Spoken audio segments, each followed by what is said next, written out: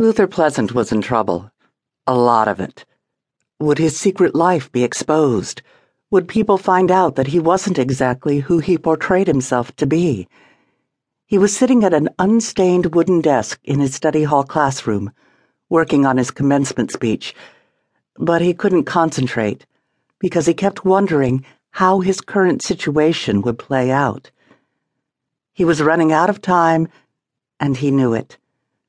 Speechwriting was usually something he excelled at, but now every sentence was weak and awkward. He should have had the speech done weeks ago, when he learned that he would be valedictorian. He felt so hopeless, so unprepared for the honor, even though he had earned it.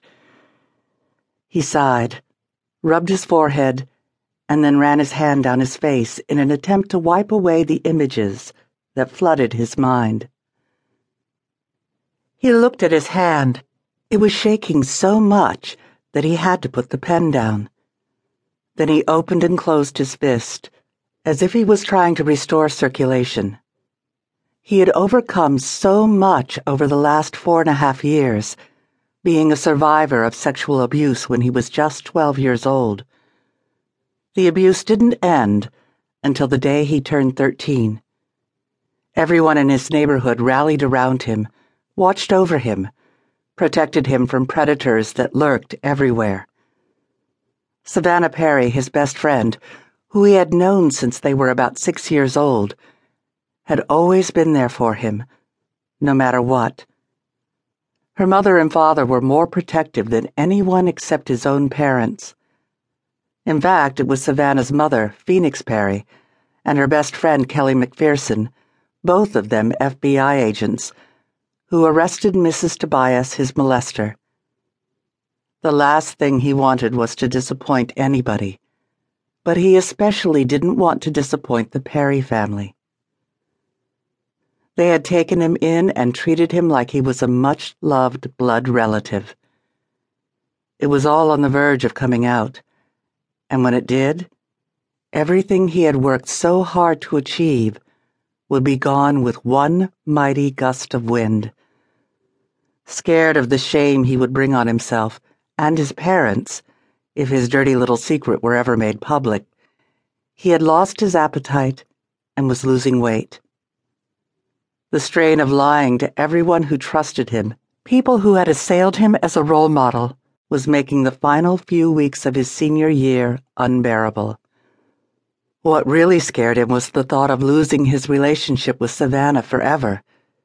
He had a lot to look forward to.